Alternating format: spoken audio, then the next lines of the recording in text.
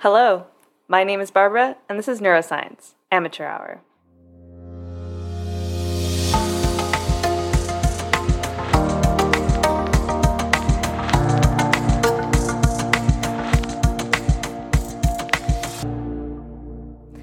How are you all doing? Hopefully having a good week, eating well, getting enough sleep, enough coffee, taking care of your brains and your bodies. I am currently trying to focus on getting enough sleep, so I am taking a break from alcohol. I'm trying to read more in the evening. Haven't been very successful in that one. Spending less time in front of a screen. Also haven't been very successful. Kind of helped that I forgot my laptop at work yesterday and couldn't record the episode, but I just kind of ended up staying late in front of the TV. So this week's short-ish episode is all about speech production. I got a lovely email from a listener a little while back. That's Yuji. And he was interested in learning a little bit more about language processing. I've decided to break up that rather huge topic into a couple different episodes, starting with how we actually form words and produce vocalizations. So if you think about it, speech is a fundamental way of communicating our needs, desires, threats, resources, etc. to our conspecifics. In many ways, you could argue that it's one of the building blocks of our civilizations, just because it's hard to imagine that we would be able to build the pyramids of Egypt or discover penicillin if we weren't able to communicate prior knowledge to each other. So how did speech evolve?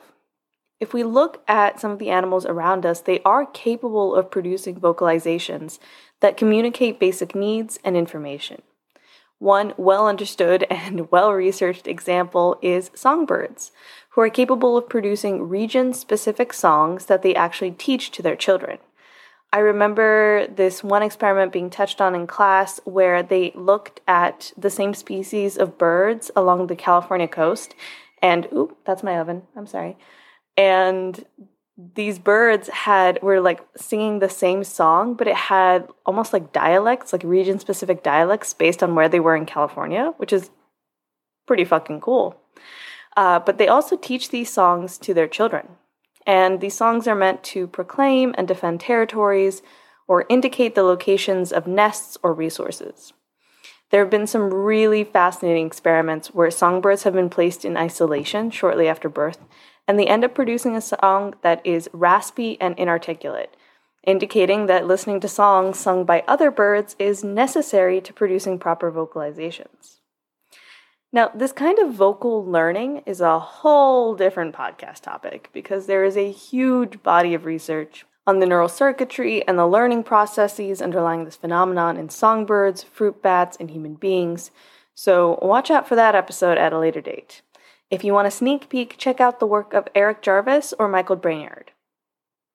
But yes, some animals are producing vocalizations that convey meaning to other members of their species. Gibbons will make calls to mark their territory to others, or sloths will literally scream when they are horny. There used to be this fantastic BuzzFeed video of a sloth called Buttercup emitting her mating call, which kind of just sounds like me when I spot a cockroach. It's like a very high-pitched scream. And I'm devastated to say that it's been taken down and I can't find it. But if a miracle occurs and I find it, I'm going to link it in the show notes. Our human ancestors were also capable of producing these vocalizations, and over time, we began to be able to control them more precisely. Although when this happened in history is hotly debated. It's actually thought that human language may have evolved to help our ancestors make tools like stone axes and the like. So, how do we technically produce speech with our tongues and our lips and our larynxes? So after we've developed the thoughts that we want to turn into words, we expel air from our lungs. Our vocal cords, which are situated in the larynx, vibrate, collide with each other, and stretch to form a range of sounds. That sound is further refined by the movement of our tongues and lips. If you try to emit a tone and then alter the way that your lips are shaped, or whether your tongue is in the upper part of your mouth or the lower part, you can hear the differences in sound that you can produce. The larynx is in turn controlled by the laryngeal muscles, which can either be intrinsic, or confined to the larynx, or extrinsic, so attaching to the larynx to other structures within the head and neck. And different muscles are important in opening and closing the larynx versus moving the larynx up and down in the neck to change pitch. Now, this will hopefully make sense, but we're going to go backwards in the brain to understand the relevant brain regions that are responsible for physically producing speech. So, one step back, we have the nucleus ambiguus. Yep, named ambiguous because I'm pretty sure it's hard to find and define across different species. I am hilariously well-versed with this brain region because I spent 4 years, straight up 4 years, tracing cells here. I could find this thing in my sleep, and I know that doesn't make sense, but I don't really care. So the nucleus ambiguus is located in the brainstem, and it contains the cell bodies of motor neurons that innervate the laryngeal muscles, as well as a bunch of other muscles that innervate the pharynx, the upper esophagus, and the soft palate. All very important muscles and body parts that control how you swallow and how you speak. Cool. Okay, so we found the neurons that actually affect laryngeal muscles. But where does the command function come from? What brain region says, okay, and go? So 2 steps back. Turns out that it's the motor cortex, specifically a subset called the laryngeal motor cortex.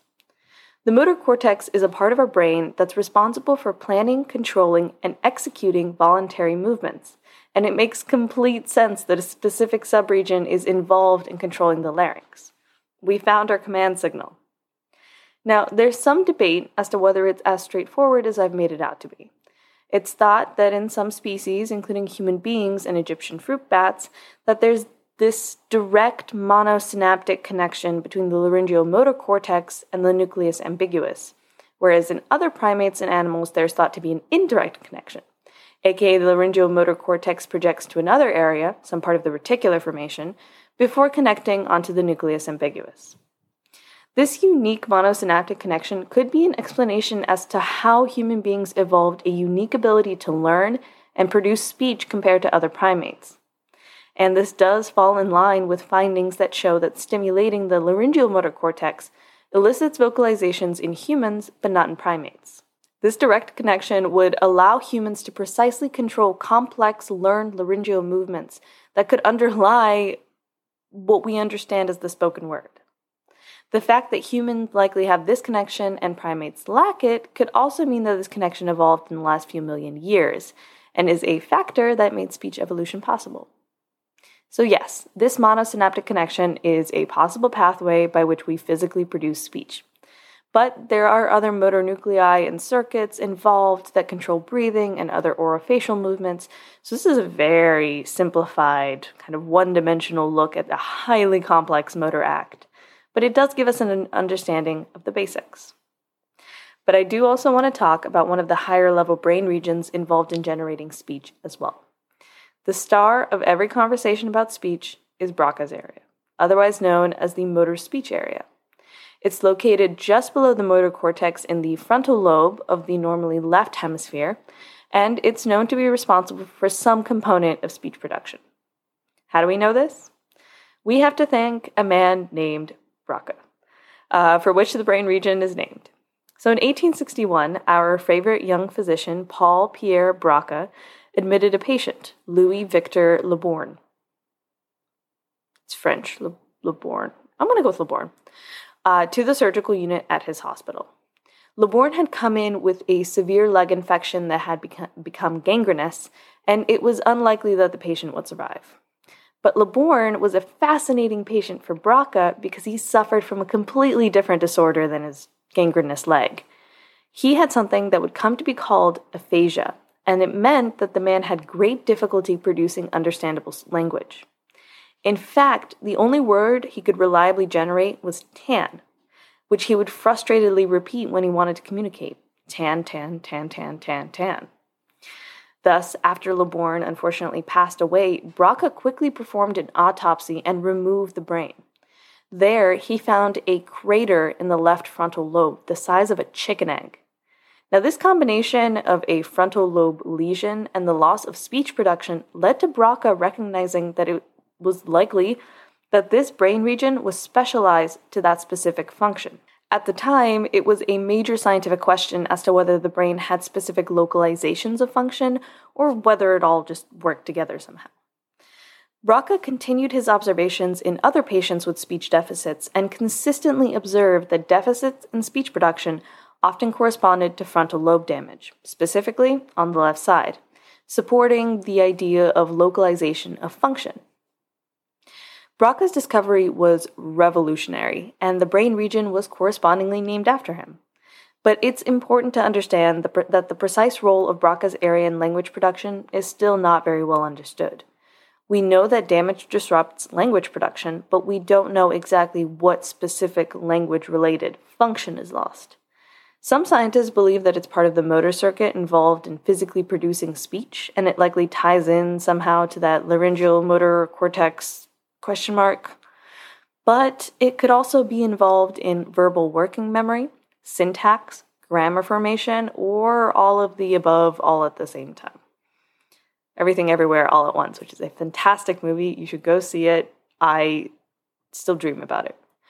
Braca's area is also thought to play a role in language comprehension, not just production, along with something called Wernicke's area in the posterior superior temporal lobe, which was discovered just a few years after Braca's area.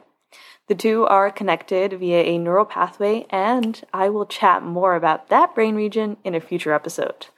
Cliffhanger. But that is a bite-sized look at the neuroscience of speech production.